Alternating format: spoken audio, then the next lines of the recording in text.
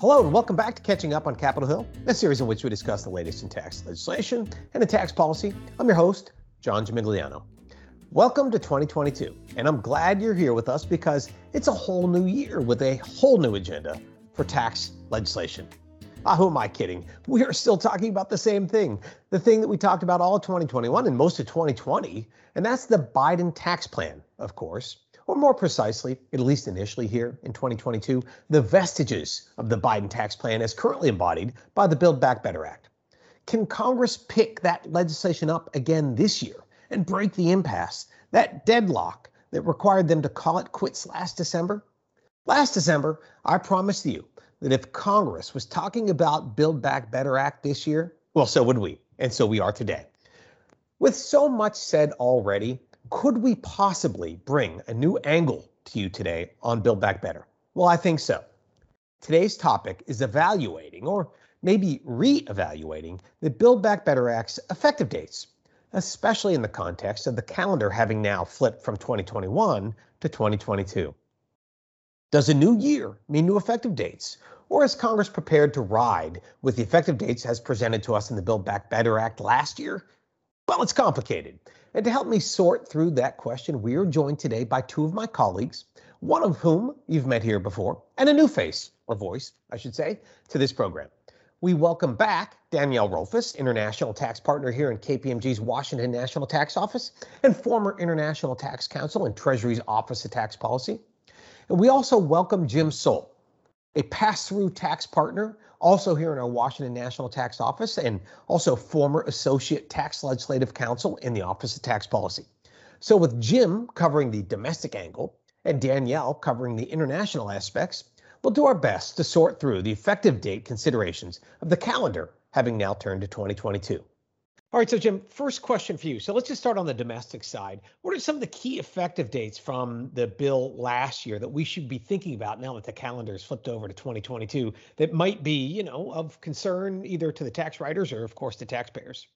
Three buckets that I look at on the domestic side, John, starting with, there are a couple for taxable years beginning after December 31, 2020. So this is relevant for 2021. The first is the excess business loss limitation provision, the provision that limits business losses to $500,000 for individuals. The proposed change would make the provision permanent and make it actually a new loss limitation regime. So they actually change the way the loss limitation works so that each year your carry forward gets retested under 461L. That is effective for the taxable year 2021, as is the revision to the SALT cap. So we've got two provisions in there on the domestic side that tax reporting for this year would be effective for. And obviously, as they move forward into 2021, gets harder and harder to hold effective dates there, given impact on estimated taxes. Well, and I guess for 2021, we're actually past all of that. The second bucket is generally effective date after December 31, 2021. These are the rates, that the high income surcharge, the 5% on adjusted gross income above 10 million, 3% above 25 million. The tax on stock buybacks, that's the 1% tax on the fair market value of stock repurchases. The broadening of the 1411 net investment income tax so that they effectively pick up everything that isn't otherwise caught by the self-employment tax or employment tax. And another just random one, deduction for worthless partnership interest. Those are all effective essentially for taxable years beginning after 12/31/21. So we would now be into the period that those were proposed to be effective for. And then finally, a couple in the effective taxable years beginning after December 31, 2022, the alternative tax on corporations, the 15% of adjusted financial statement income. Obviously, that's a big one. And we have a 1-year delayed effective date there. Similarly, the change to 163J for partnerships. Right now, 163J operates at the partnership level. They would change that so that it operates at the partner level. That has a delayed effective date to 2022. That obviously is tied to 163N, which I'm sure Danielle will talk about too. So that's fascinating. So in the domestic category, we have got provisions that are applicable, at least as it's currently written in the bill that we've been dealing with last year, would be effective 2021. Yeah. Some that would be effective this year, 2022, and some that would be effective next year, 2023. So let me just start with that first category because that's really fascinating. We've got one taxpayer friendly and one taxpayer unfriendly. The loss limitation 461L, taxpayer unfriendly. If they don't move that date, taxpayers would have to, if this bill were to become law this year, go back into 2021, take those losses that they may have otherwise thought they could utilize or actually utilize, and now have to undo that. Is that correct? Yeah, I mean, if you have somebody filing their tax return right at the beginning of the year, they presumably would file based upon laws that exist right now. And if that effective date was to hold and this passes sometime, in the next couple of months, they would presumably need to amend. The reason for the effective date being retroactive as it is, as I understand it, is that last year was the first date that provision actually was effective. It got delayed as a result of some of the COVID legislation. So I think they were thinking, well, this is how the provision should have worked in the first place. So let's just make it this way for all times. But obviously, as we move forward and you get further and further past that year, to me, it gets harder to justify holding on to that effective date. That's interesting. So as they reevaluate, and by they, I mean tax writers, should we move effective dates forward now that we've come to another year? They may convince themselves that, this one was always based on some other criteria. And so we should stick with that date. And in the case of the state and local one, look, Congress has never been afraid about giving retroactive tax relief. Right. Retroactive tax increases, that bugs them, but retroactive tax relief, they sometimes get squirrely on. So maybe they just end up sticking with where they are on SALT. Okay. That's super interesting. Thanks, Jim. Now, Danielle, let me flip it to you. Let's talk about international. What are some of the key dates that people should be thinking about now that we've gone over to 2022 that may be under consideration for, do we stick with the ones that we've seen in the bill that we had last year, or should they be reconsidering those? Well, like on the domestic front, I think you can divide the key dates into really three buckets.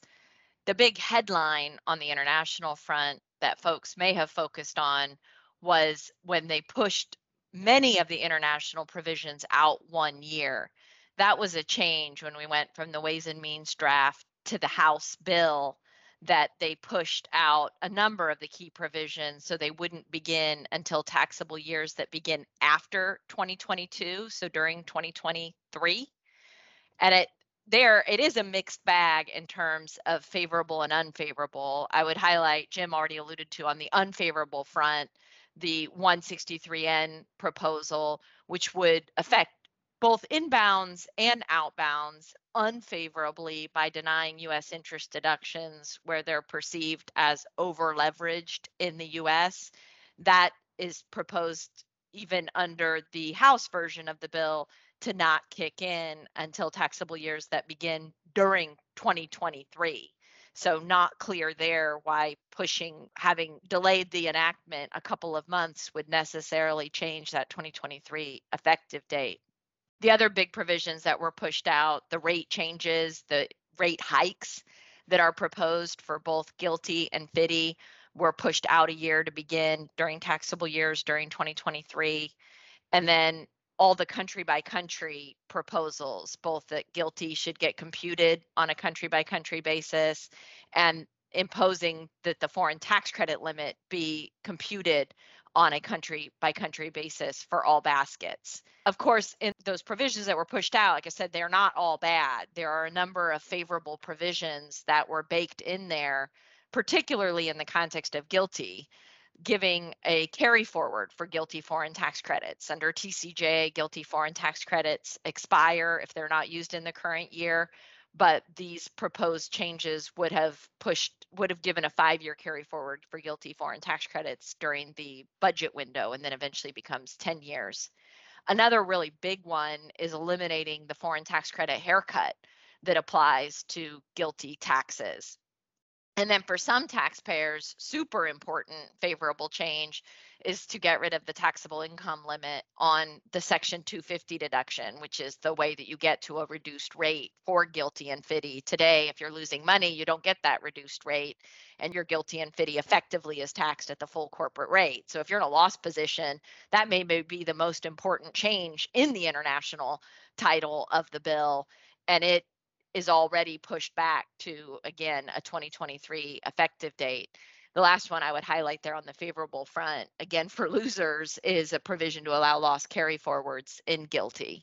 although I think that was the big headline when many of the international provisions got pushed out a year, and there are others that I didn't highlight here, not all the big policy changes were pushed out.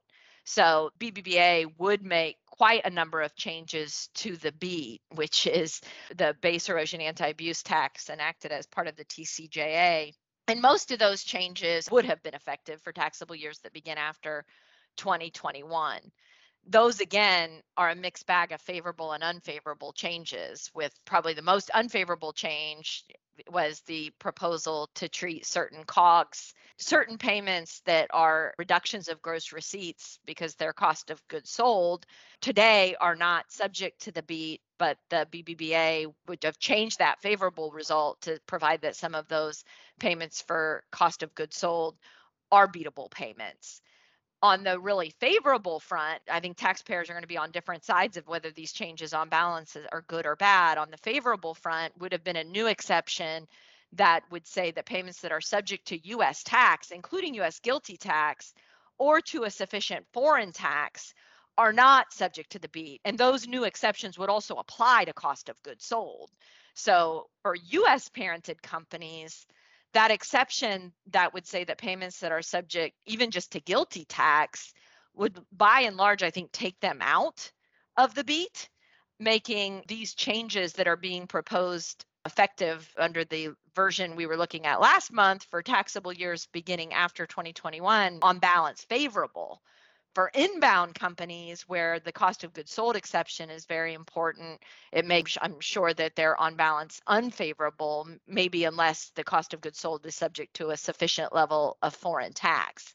Now, those are the changes in BEAT. There were quite a number of policy changes proposed in BEAT. Those are the ones that were proposed to have the more immediate effective date.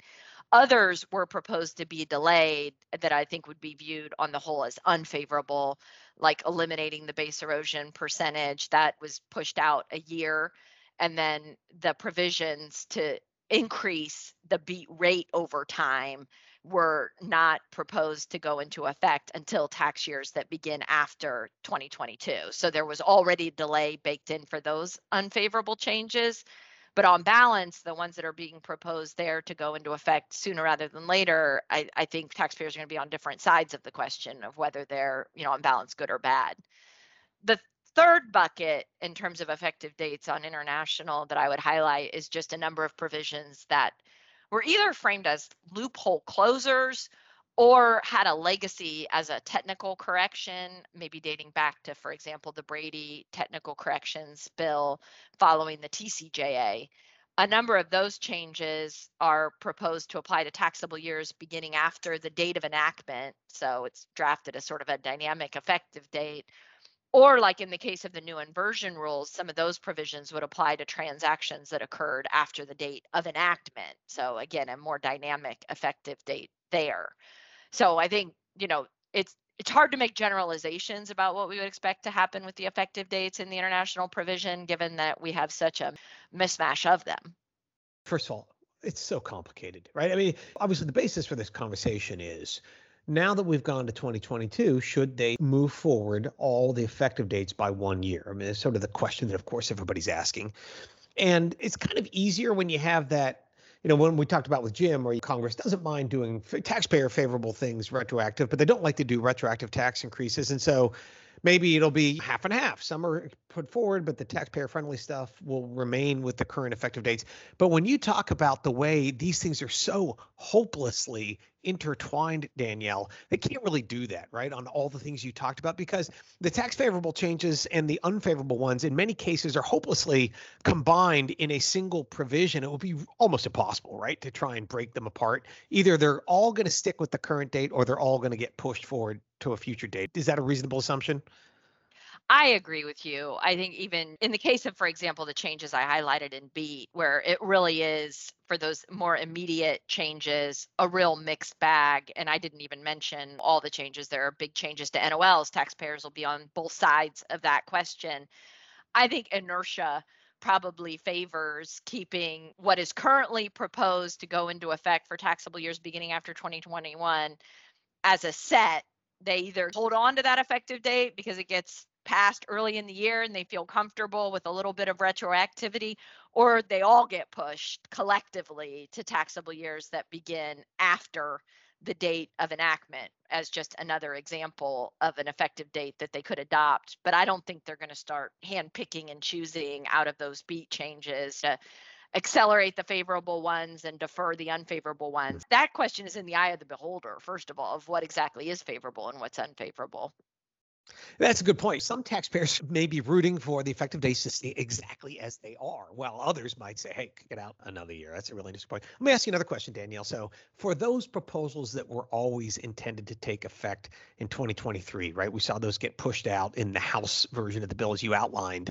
A lot of those are tied up in the action around Pillar 2. So just wondering if, for example, what if Congress did decide to move everything forward a year? So those provisions would now be effective 1/1/24. Would that have an impact, do you think, on the negotiations and the consensus around Pillar 2 outside the U.S.?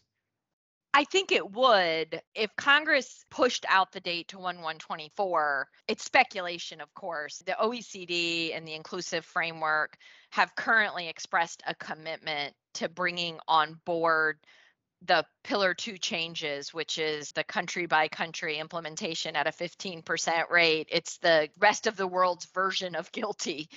They've committed to bringing those changes online in 2023. So if Congress at this point, before any of that had been put in action, pushed out the GILTI changes to 2024, it seems reasonable to think that the rest of the world might blink on what is already perceived as a really aggressive effective date for those Pillar 2 changes. I think a lot of commentators have really seriously questioned whether 2023 is achievable, even just in the EU for countries that even are enthusiastic about the changes. What has to happen of get a directive in place and then get that directive transcribed into domestic law. That timetable was already extremely aggressive. I think if Congress pushed our changes off to 2024, maybe the most likely outcome would just be that the rest of the world would breathe a little bit of a sigh of relief and Pillar 2 would come into effect in 2024 instead of 2023. That's pure speculation because they have not tied that aggressive effective date of 2023, the timing on the GILTI changes. But I think everybody sees the US changes being linked to the ability for the rest of the world to pull off Pillar 2. And certainly if the US deferred, I suspect the rest of the world might follow suit. I don't think it would be detrimental if it was actually enacted, but with a delayed effective date. I personally don't think that in and of itself would be detrimental to the momentum they have in terms of trying to get Pillar 2 on a road to implementation. It just might delay it.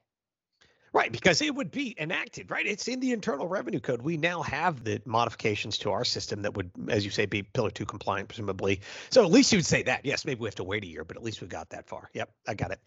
All right, Jim, let me come back to you. Let's assume we're in a world where Congress just, because they get squirrely about enacting retroactive tax increases, and they say, look, the only way we're going to get consensus on Build Back Better is to push everything out a year. So all those dates that you just outlined, everything gets pushed out 1 year further so that we maybe have 11 or 10 months before they become effective. Do you think they would consider any kind of transitional language in there, either taxpayer friendly or unfriendly?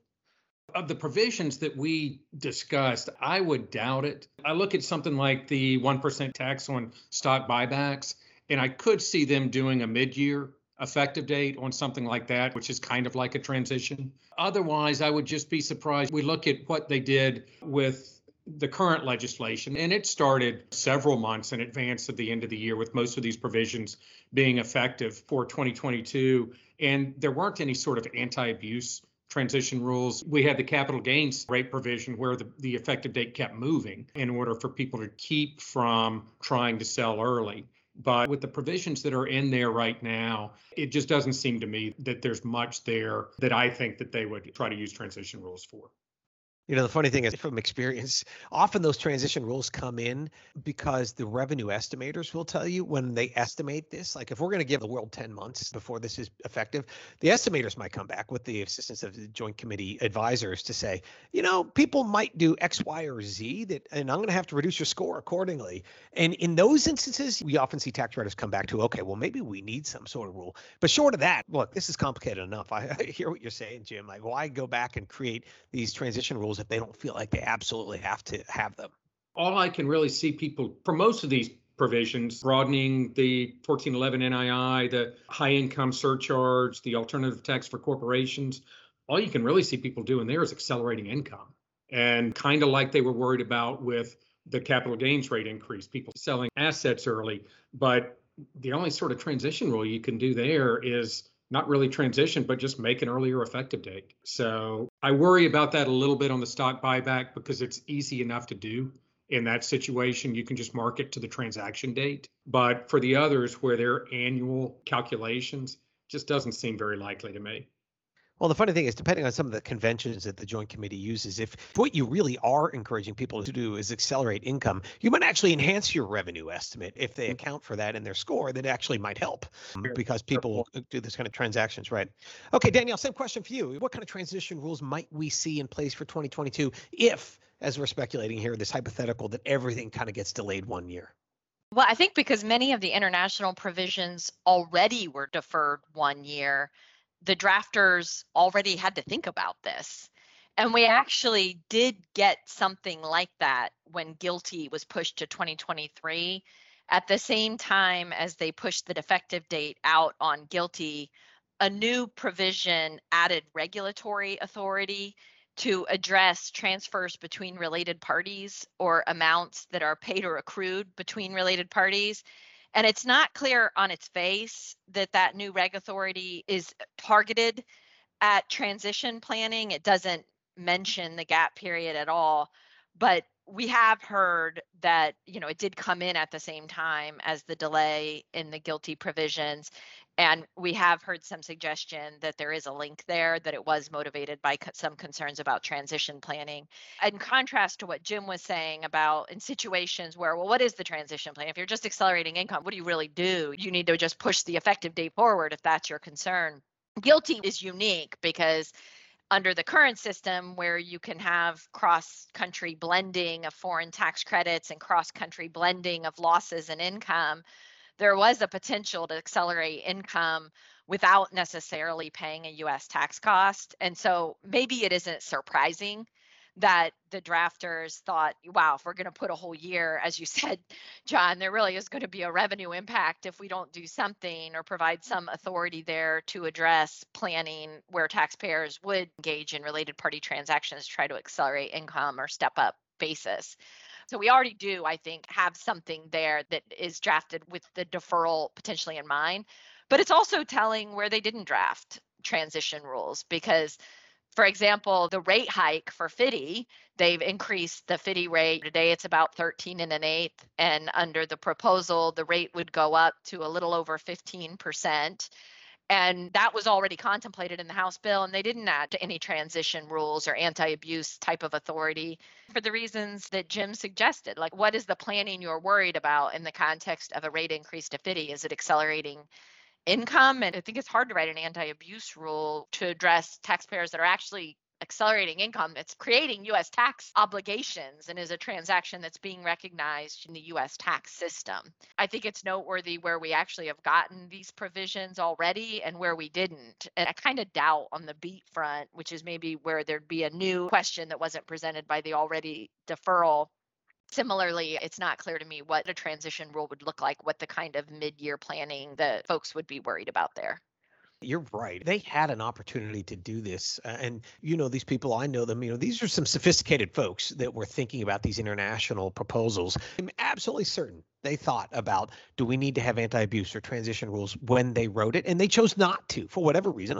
We don't know. But it's not that they didn't think about it. They made a conscious decision not to. Now, maybe something will change in the coming weeks or months to change their mind. But you're right. It's not like they hadn't thought about this already, at least on the international provisions. All right, so here's my last question, and it's really for both of you because you both worked at Treasury. We spent a lot of time thinking about what congressional tax writers would do, but they're not the only people at the table. You have Treasury and the IRS thinking hard about these things from an administrability point of view, and other concerns. What are some of the thoughts that they might be having about retroactivity? For example, Jim, you talked about state and local applying in 2021. If this isn't enacted until 2022, would that require people to amend returns? Like those sort of things, what kind of concerns do you think people are having? Clearly, administrability is a concern here. Things like, are you going to require people to file amended returns, as you say? Also, getting forms ready for new provisions. The alternative tax on corporations by reference to financial statement income. The forms that will be required for that will be significant, and the development of those forms are not easy. Now, that is a provision that is not currently slated to be effective until 2023. But if this gets pushed well into the year, you need time to do things like that. In addition, there are certain of these provisions, I'm thinking about the 461L provision specifically, that have pieces of them that operate only by reference to regulations. So there, your laws carry forward to the extent it's a trust or estate carries out to the beneficiaries when the trust or estate liquidates, but only under rules described in regulations. And you actually need regulations to make the provision work. So having time to do things like that and how many of those sorts of provisions or regulatory requirements are in these provisions, I think is something they've got to have their eye on too. Danielle, what about you? Well, I'm just reminded that TCJA, I think, was it signed into law on December 22nd, and all of the provisions I was worried about were effective 1/1, and taxpayers were trying to account for them with their first quarterly filings. I suspect at Treasury there is a little bit of a relief, both Treasury and IRS, a little bit of relief on the international front at having already been given, as Jim pointed out, the delayed effective dates, giving more time to develop some regulations to implement these rules, develop the forms before they're actually into effect.